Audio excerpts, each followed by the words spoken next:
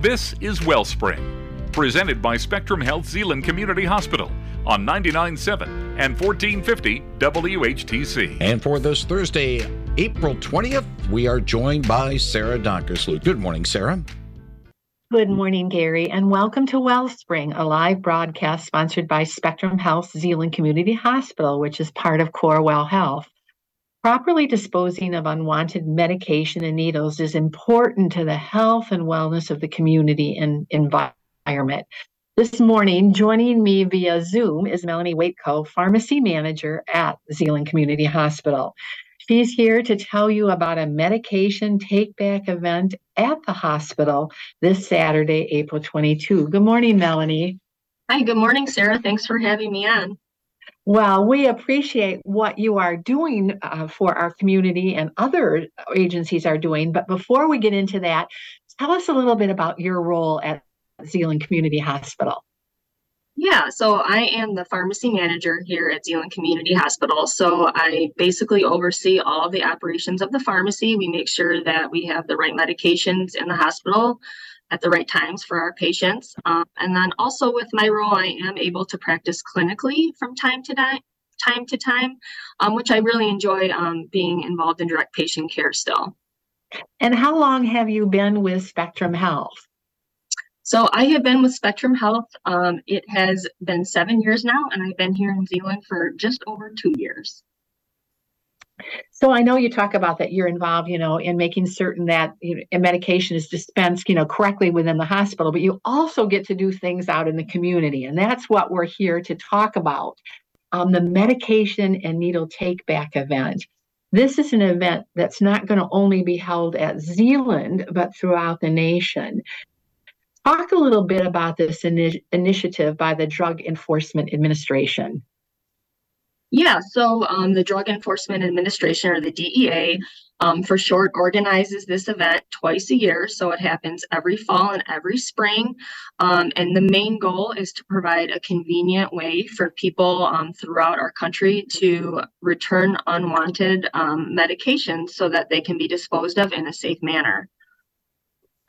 And that's really important. So talk a little bit about why, you have one in the fall and in the spring and the fall, and how that, impacts people in terms of, how they get rid of it correctly and why it's needed. Yeah, so there are several reasons why these events are so important, and I feel very lucky that we can host one in Zeeland here. The first reason being, like we've kind of talked about, is that it allows for an opportunity for our community members to get rid of any medications in their medicine cabinet that maybe they no longer need or have no use for. And this really helps prevent those medications from getting in the hands of other people that they're not intended. And prevents them from being misused, whether that's accidental or intentional. We're especially concerned about those medications that could be addictive or have a higher dependence potential, such as opioids. So, for example, in 2021 was the latest national survey on drug use and health that we had in this country, and those results told us that 9.2 million people that were 12 years of age or older misused opioids in that year. And we also know from poison control reporting that pain medications are the most common substance involved in adult poison exposures, and they're the third most common in pediatric exposures. So it's really important that people are cleaning out their medications and getting rid of anything that they no longer need to avoid these things from happening. The second reason why these events are so important is that it really provides an opportunity to educate our community members on how to properly dispose of medications, and again, provide that safe avenue to do so. And third, we've learned over time that flushing medications down the toilet or throwing them in the garbage really contaminates our water supply. And so by providing these events, it prevents that from happening because we're able to dispose of those medications properly and keep our water safe and clean. Well, and you talk about, if a child gets a medication, but, also pets, medication can be very damaging to a dog, a beloved dog or cat, correct? Oh, absolutely. That's a really great point. Yes, I agree with that. So, we have this event, and since they began, they've been very successful. Are there stats that show, through the years that the DEA has done this about how much they've been able to collect? Yeah, so I do have some of that information handy. And so since the DEA started these events nationwide, they report that they have collected in medications just over 8 tons total of medications, which is really impressive. And that right now there's just under 5,000 collection sites. And I can speak to, our event that we had in the fall here in Zeeland. We actually had 94 participants from the community, which is awesome. And we collected here alone in one event at one site, 138 pounds of medications, which is, I would consider that a huge success for our community. Very, very much so. So we appreciate getting the word out. So let's talk about the event, which is Saturday.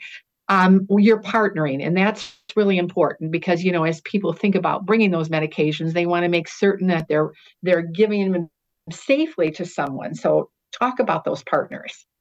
Yeah, so we partner with Community Mental Health of Ottawa County and the Ottawa County Sheriff's Office. And we've had a really strong partnership with them for several years to put on these events. So what time does the event start?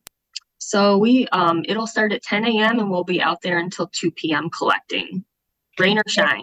Yeah, rain or shine. That's good to point. Hopefully that it's not going to be rain. And you make it very easy for people, don't you? And I think, that's resulted as part of, during COVID, we had to think about how people could safely, drop it off. But talk about how it's going to be easy for people to bring their medications. Yeah, so to your point, since COVID, we organize this event as a drive-through event. So we are stationed outside the hospital. There's signage, so people just need to follow the signs. The sheriff's officer helps direct traffic, and you just pull up and we will come to your vehicle and collect anything that you're dropping off, which I think people really appreciate, especially when it is raining. So what can people drop off? So again, any medications, they can be prescriptions or over the counters, and then also sharps. And so sharps are needles, whether they've been used or if they're clean but no longer needed. Things like lancets, which are used for people that are testing their blood sugar at home, insulin pens, old EpiPens, anything like that we will be collecting as well. And how should people return it? I mean, you put it in plastic bags, brown bags? Should you keep it in, the original pill container?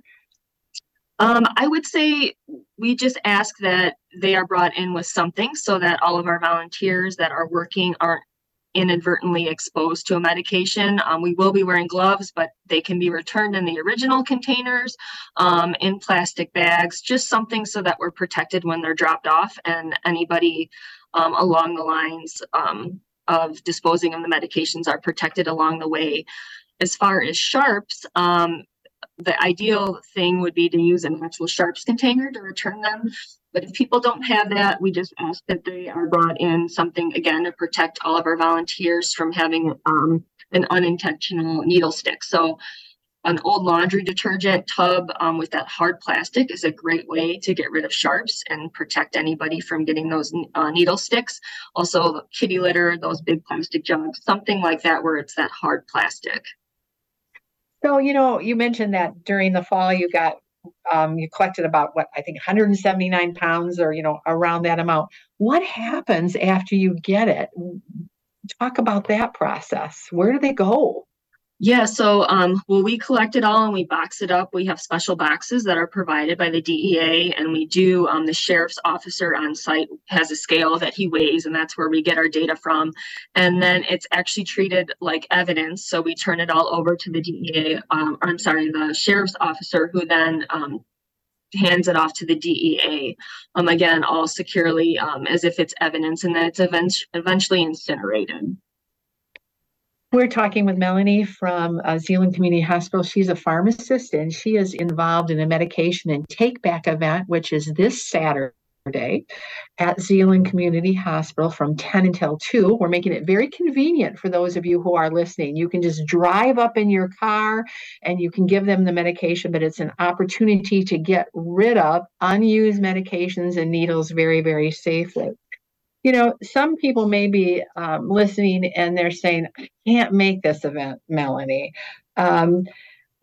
what can they do? I mean, there's another event that's going to be held in the fall, but to keep that, for another 6 months, are there places where people can bring it if they can't make the event?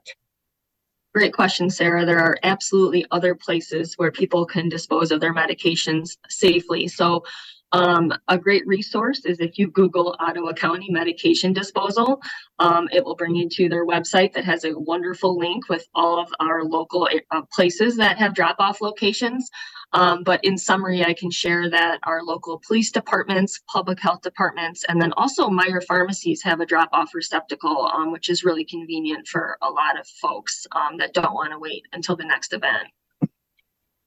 And I think the message you want to share is it's very, very important to not flush it down the toilet, to not put it in the garbage, because as you said, flushing it down the system, affects our water.